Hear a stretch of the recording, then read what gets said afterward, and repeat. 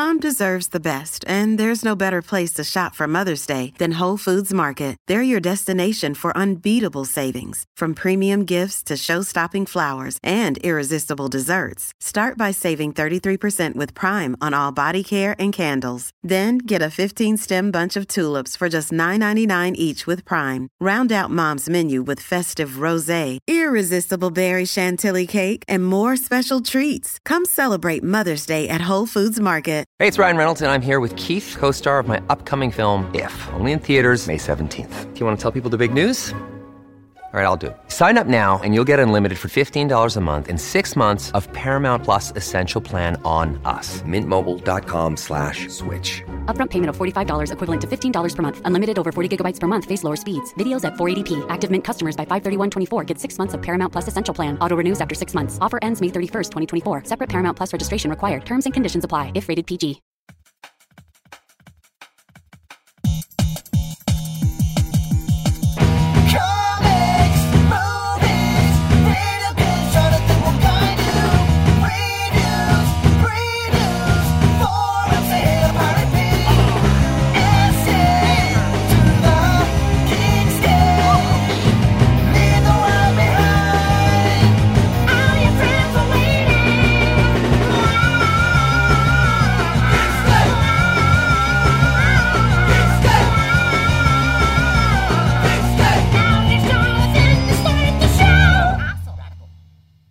Hey Geekscapists, welcome to a brand new episode. I've got a special guest right here, Mr. Sean Astin. You guys are obviously pretty familiar with his work in Lord of the Rings, Goonies, Rudy, and most recently The Strain, which is like my favorite show that I'm watching right now, is The Strain. I'm all caught up on it.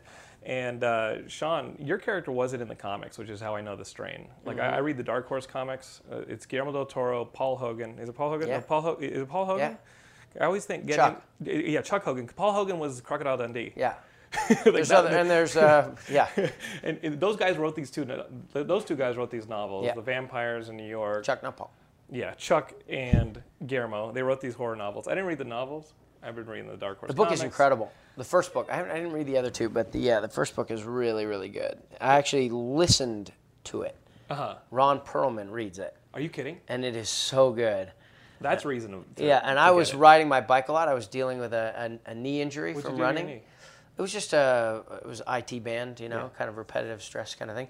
Running marathons. I did 3 marathons last year. But anyhow, so I was cross-training with the cycling and got this job and would put the kids to bed at 9:30, 10 o'clock at night, and then at 10:30 I'd get on my bike and ride through the San Fernando Valley in the dark, with my little light on my bike going 30 miles an hour and listening to Ron Perlman read about this vampire, scary vampire thing. Were you involved in The Strain at that point?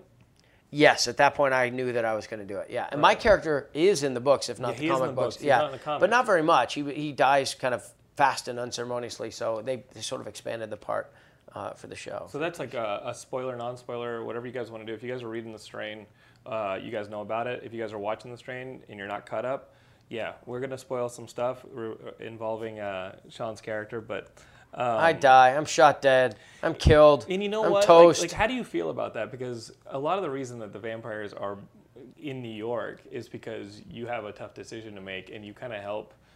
When the vampires come in, they're on a plane, and there's a bit of cargo that needs to get off of the master. Yeah, so the master's like in a giant, what's crate, a coffin, like a yeah. coffin.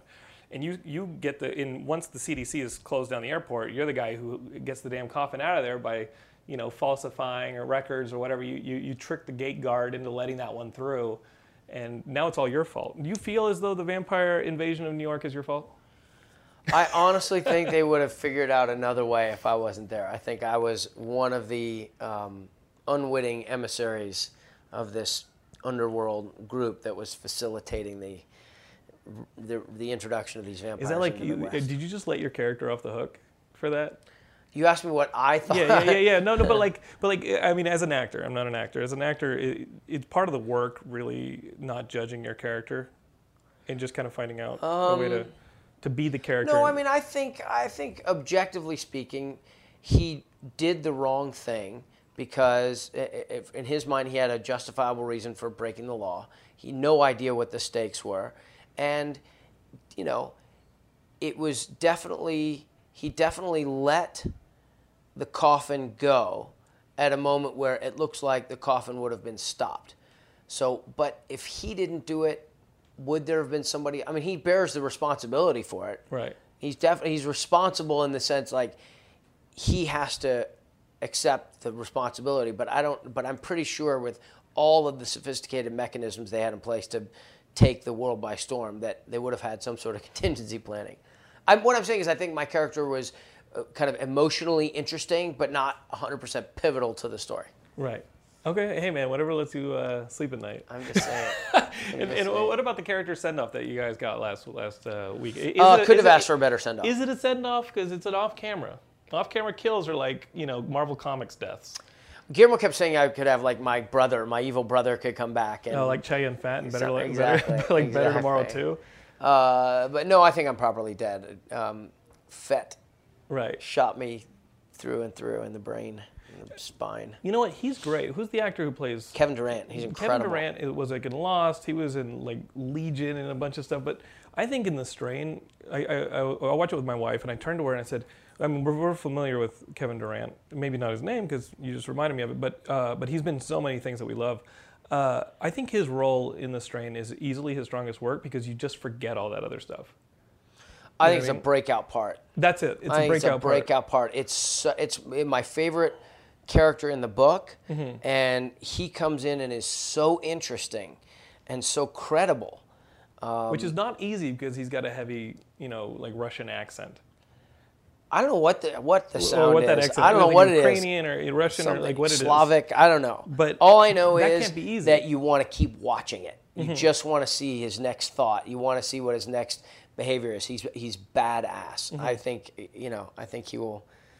I think he's the most exciting thing about it. What's cool is that if you guys aren't watching it, please catch up. There's a ton left, so the minor spoiler of Sean's I get killed. Maybe exit. Jim is, Kent dies. Sorry, spoiler. I'm the one who had to die. I don't care if I wreck it for them. It shouldn't keep you They're guys dumb from enough to watching listen it. to Hey, Geekscape. Then they listen to this guy. No respect from this guy. No respect. No respect. This is a guy who has a bunch of nerds calling his political show who don't know what the heck he's talking about. You're talking about that one 14-year-old girl. They call up and say, "Hey, man, tell us about being on set with Rudy." I love Raphael. I don't want to. I'm like, what about Putin? I don't know. What is a sign? Is it frustrating doing a political show and like having those people call up? No. Are you just glad you have listeners?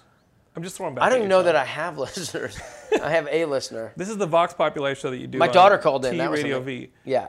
But like, I was just feeling guilty that I did a spoiler. But we were on Toad Hop together. Yeah. And like, that was great when we did that. It was fun, and like, I love Johnny, and I like all the Toad Hop stuff. But like, how do you feel about moving on to T Radio V? Because like after Toad Hop, I was like, okay, well, what do I do with Geekscape? I want to do something that I'm really passionate about. I've been doing Geekscape 8 years.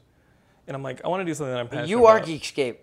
Well, there's a lot of people that are not doing it. But as far as the podcast goes, I'm thinking about like what to do next. How are the people here at T Radio V? They're great. Michael's great. The thing here, they're more fully developed a station than Toad Hop was. Yeah. I mean, Johnny was a great engineer. Frank, I think he believed in it. But the technology, there's more, infrastructure here.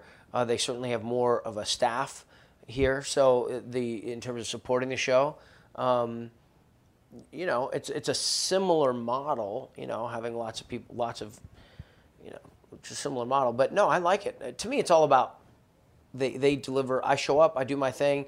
They take care of all the stuff that needs to be taken care of, and. The audience, I wonder if the audience, I think they follow us. Right. I don't think the audience cares about what the station show is afterwards, the show before that. Or what there may be people who are loyal to T Radio V because they've developed a relationship with a bunch of the different shows. But for guys like you and me, I think we bring people to it, and then if we leave, they come with us. So it's a symbiotic relationship, but I don't think you make decisions based on... you have to just still be passionate about what you're doing. And this place or another place, there's a good energy here.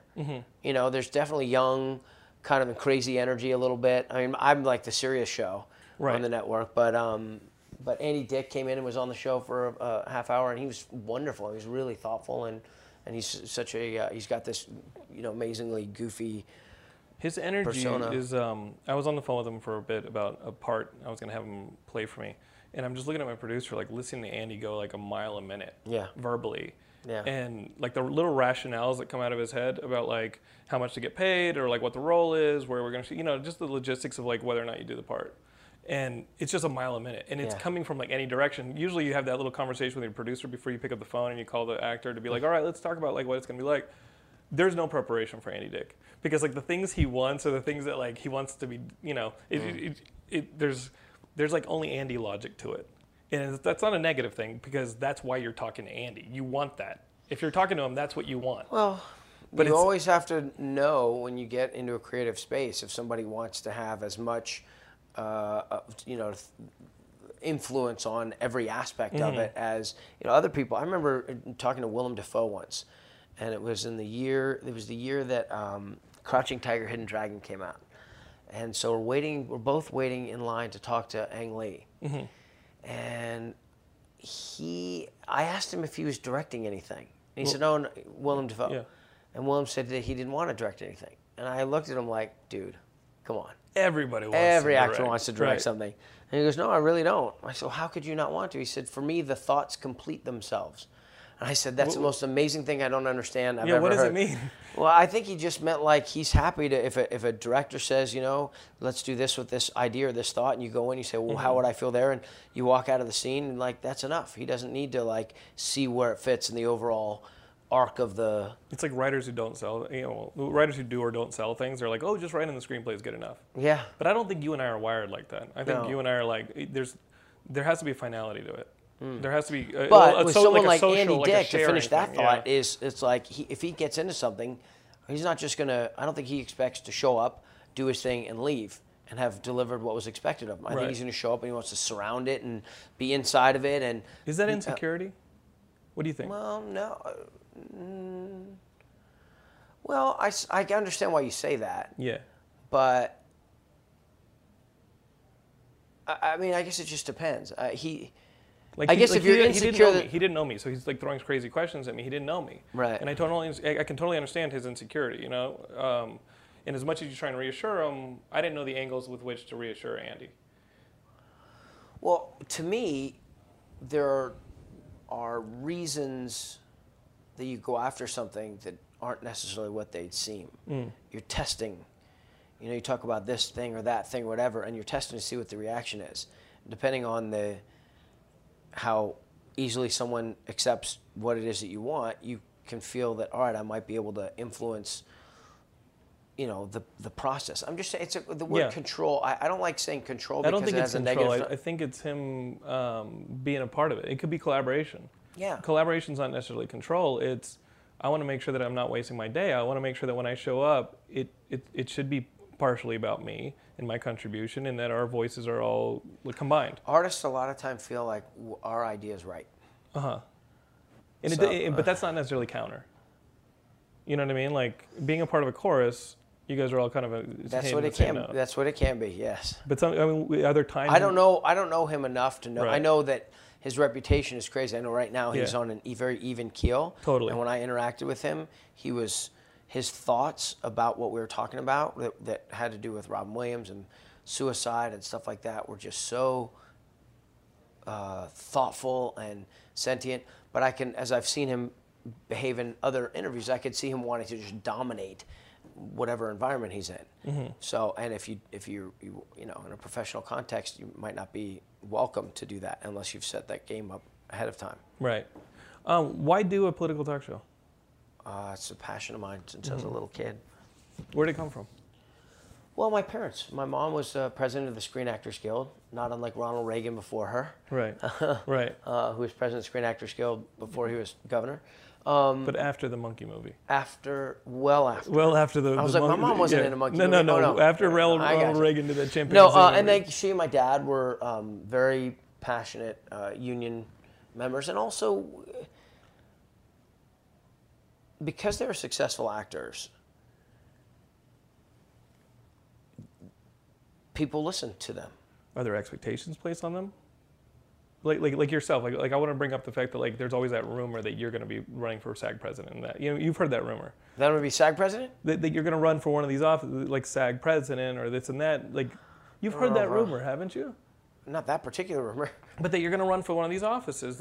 Congress is the one I always try and stoke, but I don't know. Well, we can stoke it here on Geekscape. I mean, a lot of our people are Canadian, but you know what, guys, hop over the fence. I've spent a lot of time in Canada. I could be a provincial leader of some kind. Let's do that. Oh, that's Japan. Let's do that. I was in Ottawa this year. I was in Calgary. I was in they shot Toronto. The Strain up there in Toronto. In Toronto, yeah.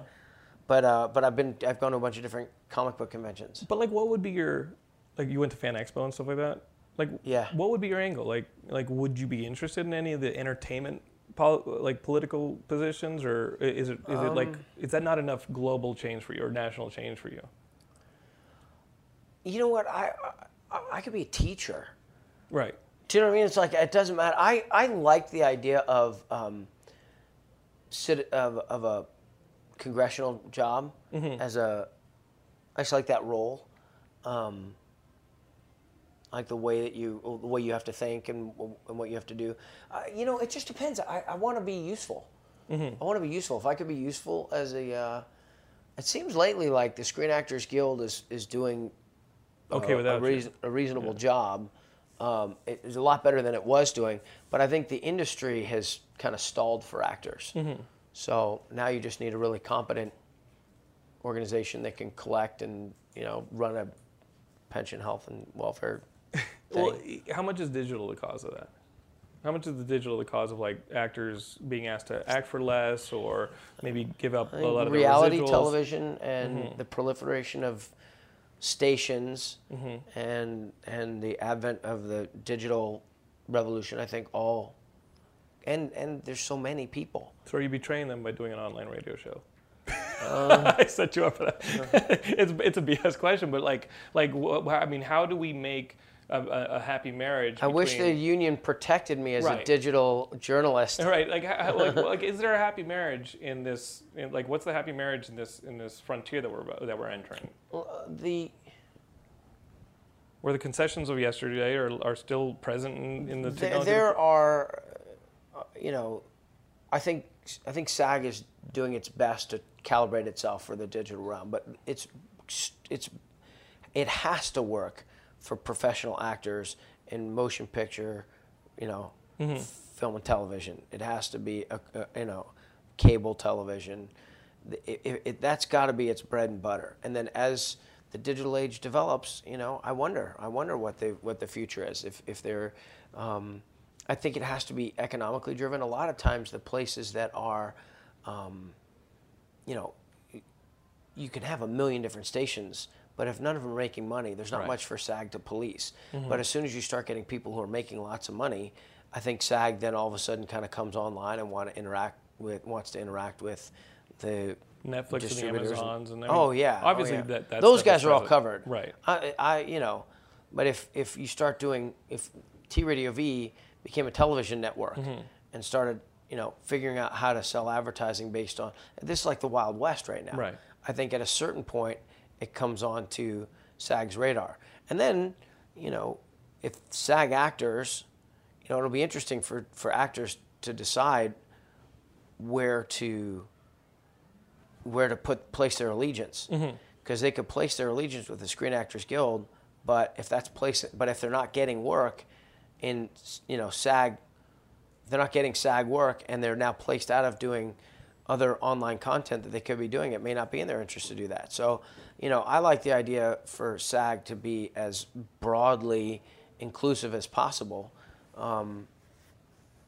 But it's but SAG also does other things too. I mean, some of the education stuff and the opportunities that they facilitate. So, I don't know. If you were to become a teacher, what would you teach? English, probably. English, history, political science. Political like science, that. right? Yeah. Like set these kids up to know how to vote and why. Yeah.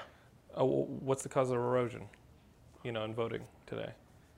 Like, what's messed up about our voting system? Because as you look at, things like. Well, the biggest problem is the way money is collected and spent.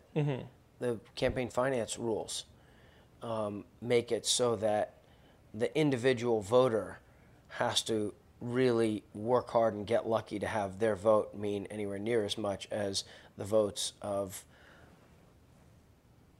corporate sponsored, Right. large corporations. But If their you work at a large, votes are 365 years. Like their votes are like 365 days around the year. I feel like these corporations with their lobbyists, like they get to vote every day. Their influence isn't just at the ballot box. Their influence is barely at the ballot box. Their influence is 365.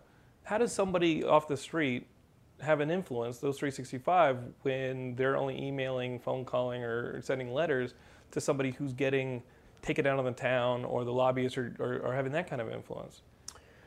Yeah, I think that the average voter now is getting smarter. I think the average voter is getting better informed. But I don't think it's reached a point yet where it's any match for if a pharmaceutical company or a insurance company or banks or defense industries get behind individual candidates, and that candidate can raise, $2.5 million, whereas somebody who isn't supported by those people can only raise $150,000. So now, how many flyers arrive? How good is the website? How many television commercials? How much support staff can be deployed? It's like people, voting patterns are not a mystery. It is law that the public and that campaign folks have access to voting records. Mm-hmm. So you can say, like, okay, there was a special election in this district, or in whatever, sure, Brad Sherman's district. You can go down to the block and find out of the last 5 elections, how many of them did that household vote in? Mm-hmm. And of those elections, how many of them times did they vote Democrat, and how many times did they vote Republican? So you end up targeting the precise area. You'll sit down and you'll say, 118,000 votes is going to win this election. Sure. That's what if you look for the last 10 cycles, this is the number of people voting, this is what the average thing is, barring some major upheaval in the system. And that's the thing. There's very rarely Obama in 2008 was massive. Right. That had more young people voting and broader numbers. That was the total vote went through the roof. Since Clinton picked up a saxophone. Huh. And wouldn't you think? I mean, remember how big I think he skewed up. Right. And then I think it went back down again. Of course. So, but I think when Obama, it was a bottle rocket. But what I'm saying is, most of the time, the trend lines are very consistent. Mm-hmm. And so if you sit down in a room and you go, okay, we need 118,000 votes, where are we going to get them?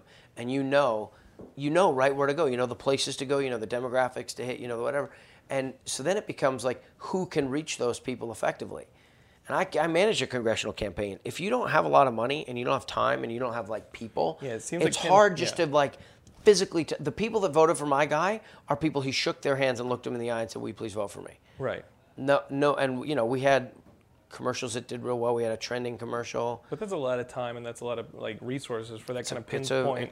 You're talking about pinpoint campaigning, just laser targeting households, laser messaging. You have pollsters. You have the things that you. Did you guys have Leah Savoli on that campaign? No, we would have won if we had Leah. Yeah, Leah's in the. You guys remember Leah from about a year ago on the show, and she's here in the studio laughing. But I think that the biggest impediments to real inclusion are the way that campaigns are funded, and the way that the districts. I think of congressional elections primarily when I'm thinking about this stuff. Because you're going to run for that. You're setting up your go. That's what I've teased. You can announce it on the show. I can? All 38 people will vote for you. What if they're not in my district? Will they move to my district and then vote? Yeah, depending on. Or maybe they could call somebody they know. That's what you should do. Find somebody through some way, Facebook it, and then get the. No, but the way the districts are drawn are very corrupt. Do you think you'll lose votes because you let the coffin through? I think the votes that I lose among the conscientious people, I'll make up for with the rebels. The people were like, wait, that's the guy who let the coffin off at the airport, and he let the damn vampires into New York City. That's the guy right there. He took a bullet in the head. But those same people would appreciate that I died to save Jack Bauer's life in 24. Oh, there you go. So I think I'm trying to, on balance, arrive at a, plus side in terms of Oh, your voter character? support. I think it's. off mic, but just the fact that What? he saved the Goonies and their house. He saved the Goonies. I mean, he saved the Goonies. He inspired Frodo all the way to Mordor, and that shit wasn't easy because you guys were barefoot. I mean, you're a runner. That's ridiculous. So we're runners together. We are runners together. How'd you do on Sunday? Man, It was the Disney half marathon weekend at Disneyland. Can we set this up? Yeah. Okay, so I direct, I filmed all last week, and I filmed out in the desert. I was tired as hell. Well, there you go. Yeah, Saturday morning, I wake up, and my friend texts me, like, hey, can you take my bib for the Disney half? I didn't want to do it because it's the same course as last year, and I ran last year, and last year was like 96 degrees. Last year was super hot. It was still hot this year, I thought. It was not as hot, but it was still hot. I went out and ran it. Like 87. It starts at like 5:30 in the morning. I'm running the Avengers half in November. Are you? Are you going to be there? Nope. Okay. I'm running the Marine Corps Marathon October 26th Let's do it. in Virginia. Let's do it. My bid to become a congressional. No. I too would have run 3 marathons last year, except the third was LA, and we got to film it at South by. So Well. I was in Austin premiering our film. So Good thing about LA is it'll be here. it'll be here next year. Yeah. Actually, I've done it 3 times. I love it. I 4 think- times. I think we should run it together. Okay. No, I mean Sean, I beat you by 5 minutes. I'm sorry. You beat me by 5 minutes. I'm sorry. You're taller than me. Well, The bummer about that is I'm that younger. You're younger, think I'm a taller, little younger. better looking. No, not better looking. I had a tough time on Sunday because I was fucking physically done. But I ran a really strong 10K on Saturday, so I was a little bit dead-legged at the end of the half. that's 6 miles, man. You can do 6 miles in your sleep, Sean. No, but I didn't want to run it hard, and I ran it hard because What'd I'm you an come in idiot. at? What's your 56 for me. A little slower than you. I know. He's well, fast. Sean, listen. This is what I want to do. I want to implement a training program between you and I, where I train you and I make you a perfect physical specimen. Really? No, but I mean, if we want to run together, we can run Made it together. sound like I need a cup for No. that. Well, no. You remember the Rocky montage? Let's do that scene where like Apollo Creed and Rocky are like dancing in the beach. Remember that? They're like dancing in the surf. Of course, they're hugging in those like hugging and shit. tiny like, red shorts. Those like. I say we do it. Leah, This is getting a little. did you awkward. show Leah? Did you show Sean the photos of Super Action Man running the 5K like 2 weeks ago? So congratulations, you ran it in 1:57. Yeah. Wow. But that's not my. I mean, wanted that- 1:57 as my goal, and I came up. Like But that's not my 5 minutes PR. I short. mean, my PR is a 150. The unofficial PR is 145, but I did that in a marathon. And I was like, the only place that exists is my Garmin. So when did you start? Well, like when running? You're I like didn't- 28 or something. I didn't 32. train. I'm 35. 35. Yeah, I didn't train for this one. I mean, I just stay in running shape. I've got a Spartan Beast next Saturday, and then I've got another Ragnar up in Napa. You should join our or like Ragnar. I just heard there's a half marathon in Ventura this weekend. There is, So I might take off the next couple days and go and try and. Just do it. I think I might because I was very disappointed in my time. Remember the Sean, you had a concussion good I had? time. Yeah? Sean, you had a good Part time. of the tire group. Oh yeah, you hit her with a tire. He didn't. He said he was one of the people that pulled it off. I pulled the tire off of Leah. So guys, we do those tire workouts in NoHo, and like we're doing the tires, and all of a sudden Leah's there, and I hear this, ah! And I look over, and I just see it's like a cartoon. I see a giant like 18-wheeler tire, and I see Leah's hand sticking out from the side of it. And I hear this, Like Roadrunner. yeah, like Road Spot. Runner. It was like an Acme tire, and I just hear this, help me! And we got the tire off of her. Paul, who helped me get the tire off, we were doing stairs this morning, and we were doing bear crawls down, and I hear like this stumble crash, and I look down, and he looks like a broken doll at the end of like this That was in the flight middle of the of Kickstarter, stairs. right? Wasn't in the middle of Kickstarter. Yeah. And I kept saying, Leah, go to the hospital. Leah, go to the hospital. Go to the hospital. No, I don't think. Go to the hospital. Yeah. And this was for the Vox Populi Kickstarter. Yeah. What's going on with this documentary with the boat? Sultana. The Sultana, yeah. Because we posted some stuff on Geekscape about Thank the you for that. Sultana. All 38 people loved it. No, I'm kidding. Our Geekscapes are in the thousands and thousands. We love posting about you guys. But no, what is that? What is It's the a Sultana? Civil War documentary about a historical incident, a moment. There was a boat, a steamship called the Sultana that sank because of basically malfeasance and human corruption. Okay. It was overloaded it was supposed to have a few hundred people on it. It was overloaded by like 2,000 people. Holy crap, all those people 1,500 died? Almost all of them died. And so you guys are like... And the basically- people weren't just people; they were prisoners of war who had just been released from these prisoner of war camps, 1840, They were going home? 1865. Yeah, they were going home. They were going That's home. awful. It's terrible. And this is like something you guys want to shed a light on? And My just be like, friend Mark Marshall and his brother have been making the documentary for years, and they needed money to finish it, so we helped them raise money to finish it. why a documentary, not like a fiction? Well, I think he would love to see it as a fiction as well. Right. Not a fiction, but Not a fiction, a narrative. Yeah. Yeah, I think he'd like that as well. But it really does lend itself towards Documentary. It really does, and you don't have to spend that much money in order to capture it well, and What about you in directing? Come on, let's talk. Because you have a story. I'm from Austin, Texas. You have something that you were connected to for years, that Galveston hurricane. The Galveston. Yeah. I mean, the biggest storm before Katrina. It was probably bigger than Katrina.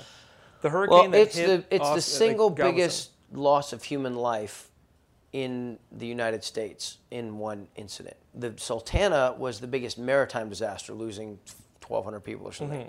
The Galveston lost over 6,000. That was like in what, 1902? 1900, September 8th, 1900.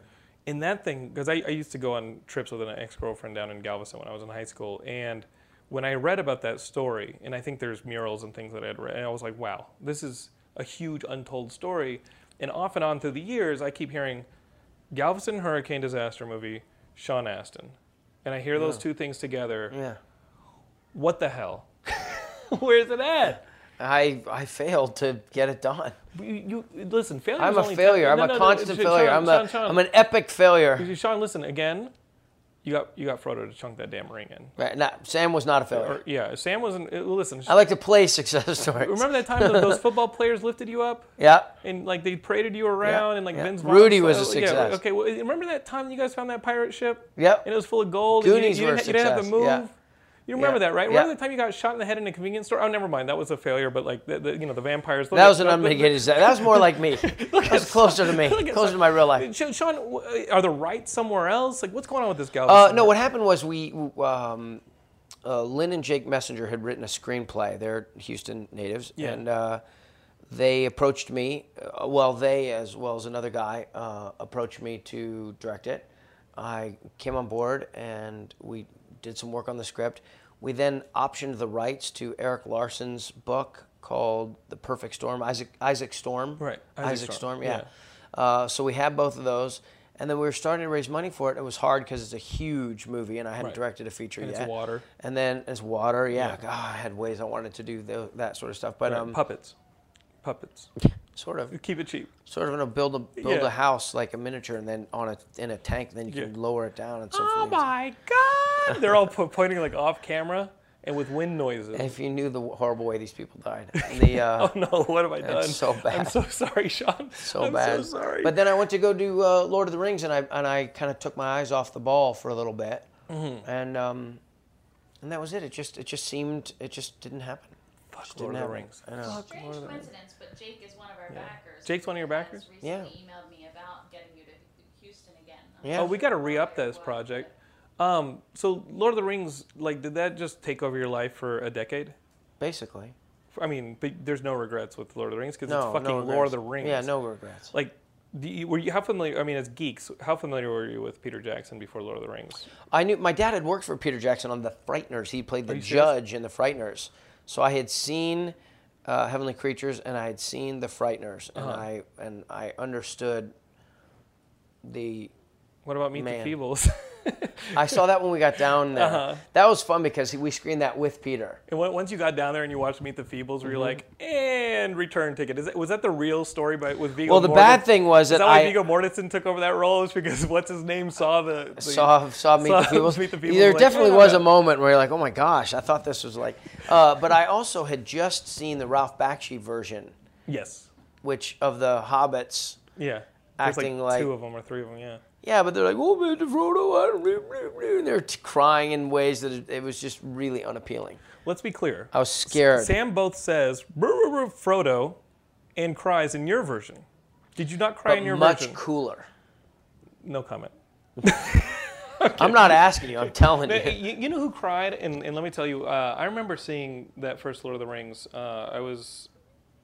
I was at school at Columbia, and I remember seeing it in a Philly theater because I came down to visit a girl I was dating in Philly. And my God, I had such an emotional response to the end of that first movie. Because as a kid, and I think I've written about it on the site, that how important The Hobbit was to me as a kid. I literally was handed that book in the 4th grade as my mom was packing me into a Subaru to drive to Guadalajara to visit grandparents, and my parents had just divorced. And my dad took this book and was like, hey, I want to give you this book. You can read it on the drive down. And that's how I read The Hobbit, and that's why it's my favorite book. Because I was in 4th grade, and my parents had just divorced, and the entire world just felt like it was falling apart. And then there's this little creature, this little guy, and he's more powerful than the trolls, than the eagles, than the goblins, than the hobbits that got perverted by a ring and then were doing riddles in the dark, like in a giant dragon. And it was so important to me, and of course it led into Lord of the Rings that, I mean, I think as geeks, I think as people who listen to this show, there's that early exposure to something that's so emotionally profound, yet not human, not of this earth, but it puts everything into context. Does that make sense? That was the book that put everything into context. I think Tolkien So I cried with you. does that. I'm glad. Yeah. I could feel it. I think Tolkien does that where he almost self-consciously says, I'm going to invite you into this world. There was a hobbit hole, and not a dirty, wet rug. It just has this feeling of a children's story that if it carried on exactly how it started, you'd lose interest in it because it's so simple. But then somehow you're invited into this world that you're aware of, and then the world exceeds your expectations. Right. It continues to reinforce the idea that you're in a world and it's a world that's interesting and good, and you have a space in this world. So when you put the book down, you can almost look at you were in the car on the way to Guadalajara. You can almost look out the window, you can see things, and then you can go back to this book, and it's almost just when your eyes hit the page, the world surrounds you again. It's very hard for a book to do that. A lot of books, you really have to kind of focus on them. Listen to them You're thinking about, listen to them on the bike with Ron right, Perlman's exactly. voice. Yeah, exactly. But What moment was that for you? Like as a kid or like whatever? Like what moment was that where you were? Probably Charlie and the Chocolate Factory. That was the one where you were like, I'm going to hold your hand, I'm going to lead you into things to show you the power of self or show you how important you are to the greater scheme of things. I think so. I was Charlie.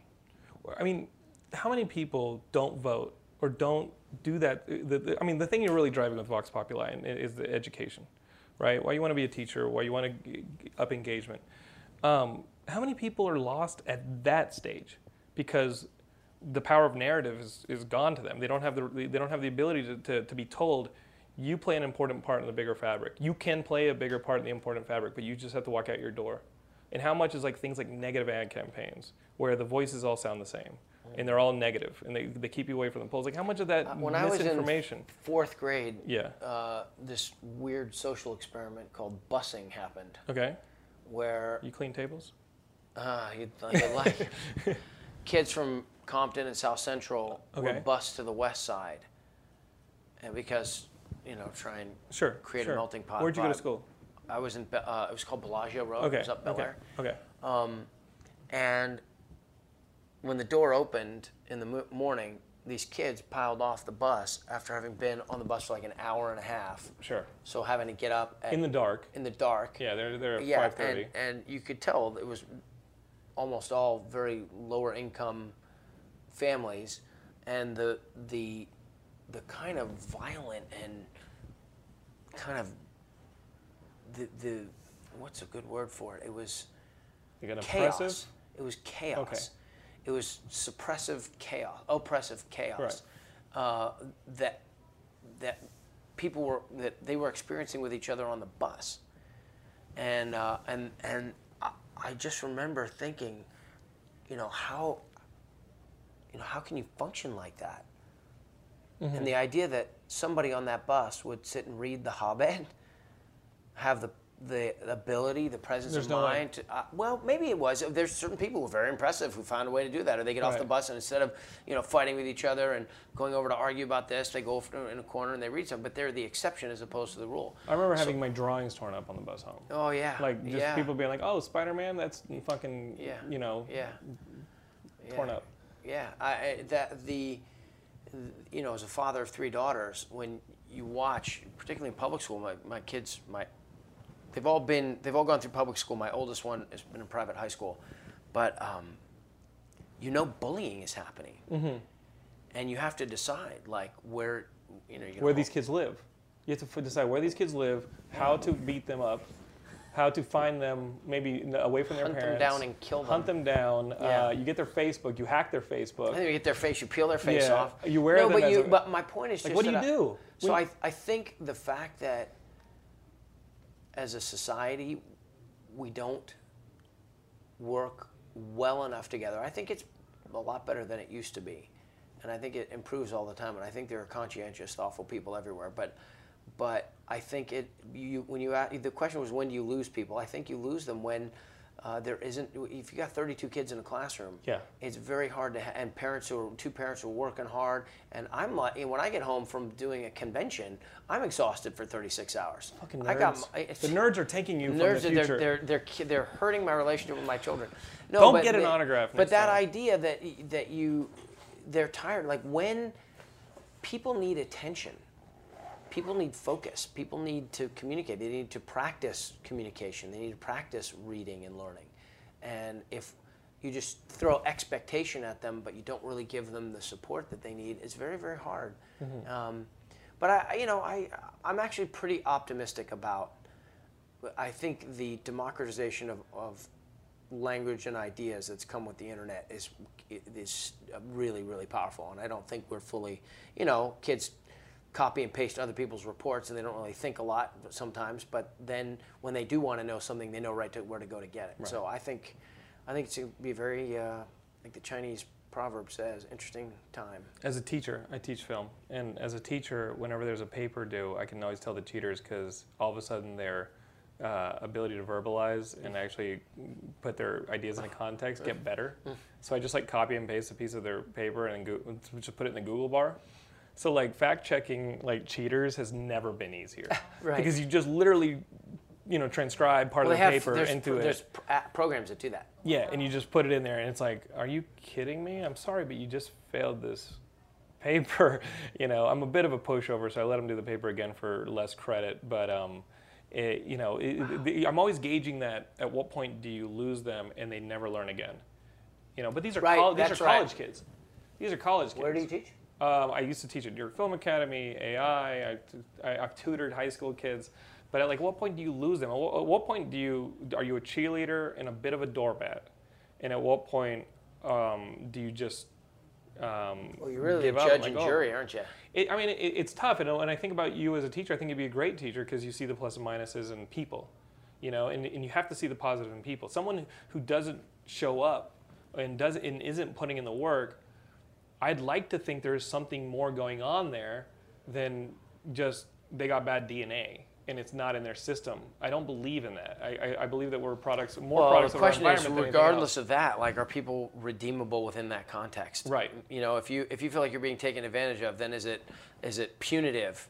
I almost feel like you should give everybody. I do fail people. Yeah. But I say, when you come back to this class, because you have to redo the class, I try and give them something. I try and put something in them that makes them want to keep their head up when they have to literally do the class again. The entire quarter, the entire semester, they have to come back. And I try and put something in them so that they don't feel like a failure the second time around. They'll feel that when the loans come in and they realize they're paying for the class twice. But I try to make them keep their heads up, because you can't have them falling down. You can't have them falling in the cracks. Well, that's a great ethos for a teacher to have. Well, it's tough because in college it's you a go very home rare and you're tired. thing. Well, I'm like, how did you get here? You did this through high school? You did this through middle school? Yeah, it makes me think about the quality of middle school and high school when at college they're coming to me and the grammar's out of whack. This is all, it's tough. And I'm sitting here, it really depresses me to the point where I'm like, why don't I just go back to writing and making little movies? Why don't I just go back to this? Why am I putting this in for,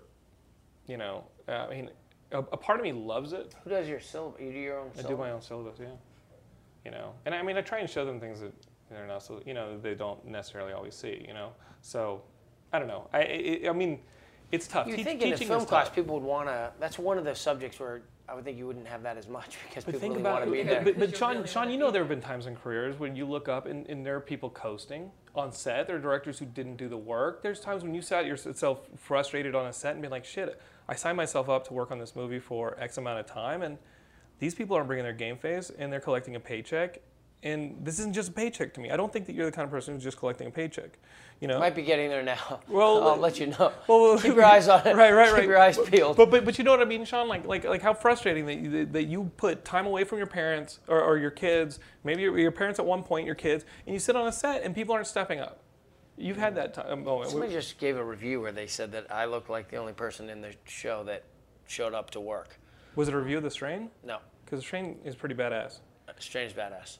But Guillermo, when you do something with guys like Guillermo, everybody shows up. Because he's fucking on all the time. That guy's weird. Like I love him, and we've had him interviewed on the show at times, and he's always on.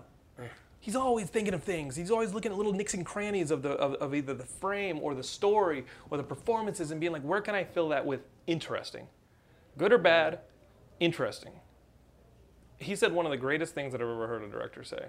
And it was about endings, which is like the third act is always the hardest thing to do. And people always say, oh, problems with the third act or problems with the first act. But really, ultimately, it's like, okay, well, the lights are about to come on. How do you want to leave the audience? And he said, a movie can have two endings, a happy ending and a satisfying ending. It has to have a satisfying ending.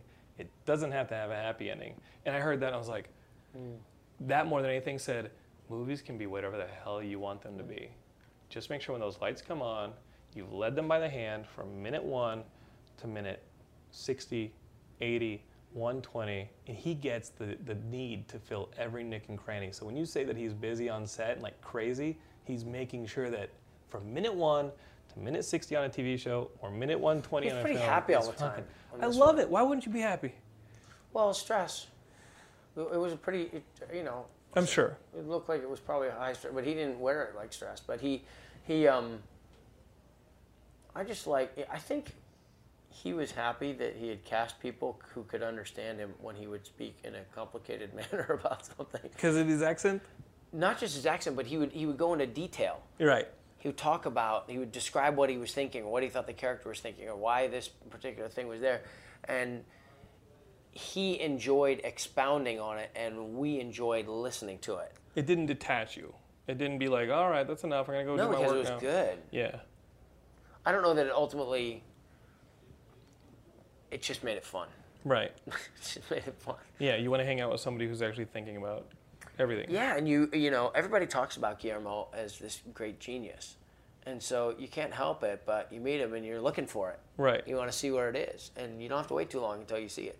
Mm-hmm. It's got to be a lot of pressure to be like that. Or maybe it's good. Maybe if everybody looked at me like I was a genius, I could walk around throwing pearls out there. Like You helped Sam throw the ring into Mordor. Mordor, yeah. Like people come up to me all the time and they want to Frodo. People come up to me all the time and want me to hold the ring. Are you for real? Yeah, and I don't want to hold it. What's the weirdest thing us geeks, and I'll let these kids know to stop it. What is the weirdest thing that fans do to you? The weirdest thing. Like what's the weirdest thing that's happened? Well, if it was really weird, it probably wouldn't be done by a lot of people. Yeah, so like what's one moment where you're like, that was too much? Too much? You're like, that was interesting and hopefully not repeatable. Well, there's a lot of different things. I'm just trying to think. Let me just say first that by and large, the fan interactions are pretty great. Okay. They're pretty simple. They're pretty straightforward. There's a rhythm to them. It's kind of a familiar thing. But I don't know. I mean, people have a way of getting familiar with you, saying your name as though you know each other, or talking about things. And now, if you can get on the internet and you can learn almost anything about a person. So you can walk up and be like, hey, do you remember me? We worked into something or other. But there's a way that people do it where like, Sean, how are you? Good. Yeah, we're going to remember what we said, the submarine's ready. And you're like, what? Or whatever it is. Yeah, I mean, they're there's just a way of trying to demystify the space that exists between somebody who's on the screen and somebody who's been watching the screen. Right. There's a little space there, and the Comic-Cons are a fantastic way to like reach across and shake hands and take a picture and sign an autograph. But you need that space to exist, or else it's too much. It just does. Well, I just mean like there's consciousness, you know. If you're watching and taking something in, you're receiving, and if you're up there doing it, you're doing. So now, once that moment is over and the lights come on, what happens? Well, if you're walking down the street and you see each other at a deli, or if you're at a Comic-Con or something like that, and some people have a way of like their own preoccupation or their own supposition or presupposition about what that space is supposed to mean. They want to like compensate for it by acting extra familiar, extra close, extra connected, and it's just funny sometimes the way. Funny or creepy? Both sometimes. Right. Both sometimes. Sometimes, you know. You listen, when you're walking on the street and somebody knows you from a movie or something like that, they can throw something at you from a movie from 15, 20 years ago, 30 years ago, and if they say it in just the right way, you look at each other and it's like right on. It's like you're riding in the same direction on the escalator at the airport. And that's good. That's good. And then there's other times where somebody kind of throws something out there and they'll do it and it's like, oh no, but we're not related in that way. Too much. It's too much. It's a little too much. It's not right. It's not right. Like at this moment, I have to actually draw your attention to it being wrong because it's not good for you.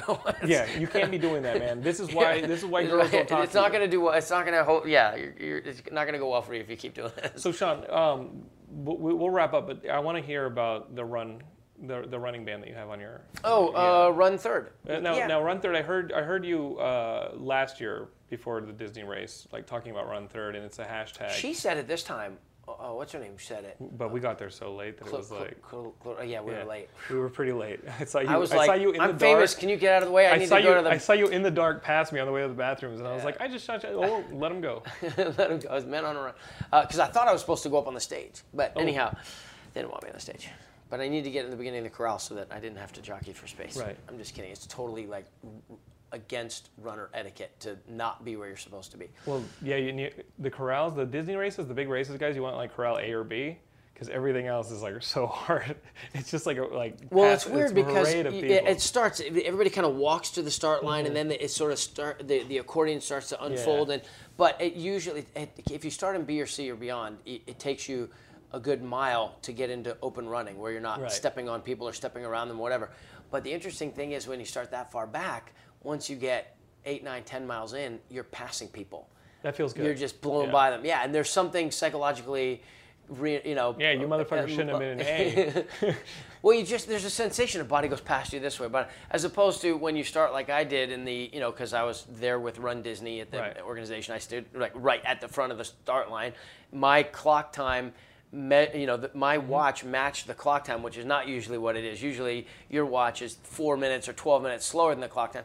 But anyhow, you then spend 2 hours with people blowing your doors off. It does get a little demoralizing. It's like, well, you shouldn't have started. But yeah, basically this thing was a Twitter campaign that I came up with called Run Third, RUN 3RD. And the idea is basically I run first for myself. Running is very selfish sport, activity. It's time for me to clear my head and be alone with my thoughts and the natural world and like my wife and children. I'm just all by myself. There's no phone. No it's just phone. music. No phone. Oh, you can't actually have your phone with you if you need it. But I turn it off because I don't want people reaching me on my runs. Like I just do an iPod. Like if I go out in like Angeles and I'm running a trail and like a mountain lion eats me, they won't find me for days. No. Because I don't have any of my shit on. I was trying to think of if that was related to the music you were listening to. No, well, when I was training for Catalina, like the Catalina Marathon. Was that great? There's a 50-miler or something, right? I'm not doing that. The Catalina Marathon was a beast. Because it's 5,000. You go up to 5,000 feet on a mountain, down to 0. What time of year is it? There's a November and there's a March. I did the November, and I would recommend the November.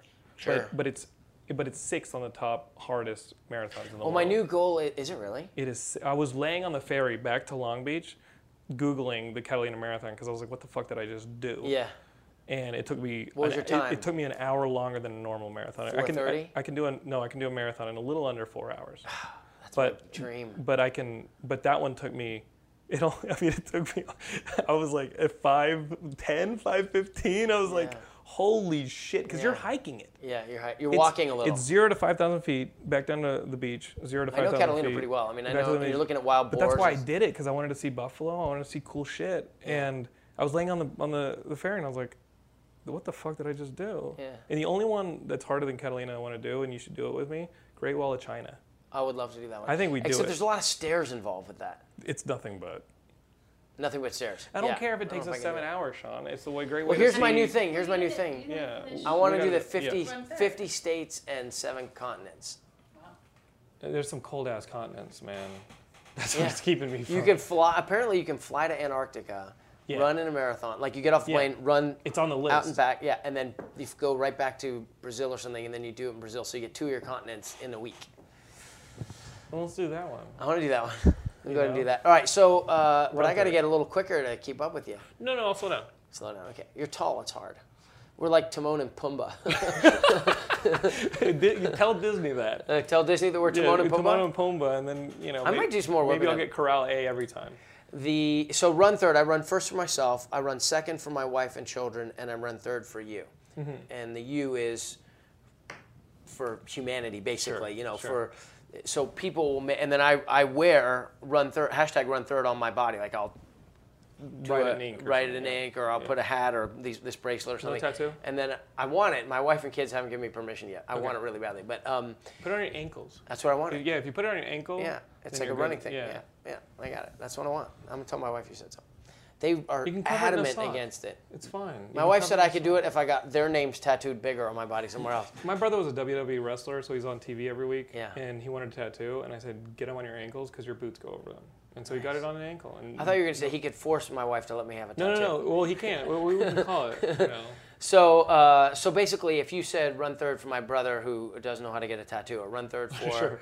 run third for Leah who got hit in the head with someone a who's sick, right. thing. And like, Tired. or my Tired. dad who's got Alzheimer's, or my son who's autistic, or my cousin who just committed suicide, or my second cup of coffee, or for a great sunset, or something like that. The idea is that I'm running on behalf of all the people who make those dedications and all the the people that they're making the dedications for. So it's just, and then I'm not the only one. If you wear Run Third, you're running on behalf of all those. So if you go to #Run Third and you read through the strand, it reads like this living prayer chain of all these, because I just didn't know, like, money is really important, particularly for raising, for causes that you believe in, bullying, but I just am not that.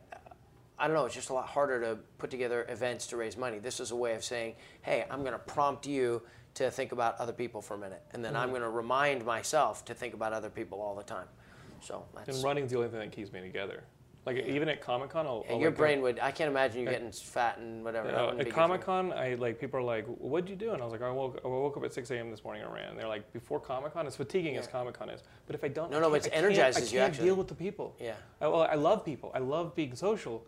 But there's too much. And if you Coronado, though, if you that don't run up, have that that's a hour- great run. If you don't have an hour by yourself, then you're gonna it's gonna compound all the crazy. You look like a You're gonna fall runner. apart. You look like a hood ornament. Well, you're in the valley. I'm in the valley. We should just run. I'll take you to my court. You know what I call my track? Sean's house. We live in Calabasas, so there's Right. a lot of hills right around where we are. But Oh. but no, if you from Valley Circle, you know Valley Circle? Yeah. To I did Mount Baldy. I ran the Mount Baldy half marathon. That's way that way. Yeah. All right, we're going. But we'll talk about it. I mean, Yeah. let's wrap up. But basically up to Wood Lake. Yes, You know where Wood Lake is? I know. Yeah, I know where Valley Circle is because I stop sometimes at the islands and eat a burger. Yeah. Yeah, I know where you live. Okay. But the other side of the freeway, Yes. there's a street called Wood Lake that runs like 4 miles. But it's all tree-lined, beautiful. And then if you kind of go back and forth between Valley Circle and Fallbrook and up Wood Lake, that area, I can do 10, 12 miles, barely stop, like perfect, beautiful, quiet, tree-lined streets. You probably don't see a lot of people. Don't see a lot of people, don't see a lot of traffic. It's gorgeous. It's I call it my track. We might set that in the calendar. Geekscapists, say thank you to Sean. Like I wanted to talk to him for 15 minutes. The guy stayed with us for almost an hour, and he gave us a great episode. We talked about a ton of stuff. And the best way to do it is by listening to Vox Populi. That's a great way to support Sean, and also his upcoming gubernatorial campaign that'll come up. Congressional campaign. I got you. Jeez. Congressional campaign. Sorry, governor's next. Lieutenant Governor. No, they actually have to think. So guys, watch Vox Populi on T Radio V, and also we post about Sean's Kickstarters on the site. You guys should donate to these things. When the Sultana comes out, definitely watch it. And guys, watch The Strain, for God's sake. Like it's my favorite show on TV. If you came right in now. late to the interview, I die in The Strain. Sean, thanks for being on the show. Anything else you want to? No, you're great. We'll run. We'll definitely run. I don't know where, but we'll find a time to run. I'd love to. Okay, man. Thanks, Geekscapists. We'll see you next time. Geekscapists. I like all of you except for the one, and you know who you are.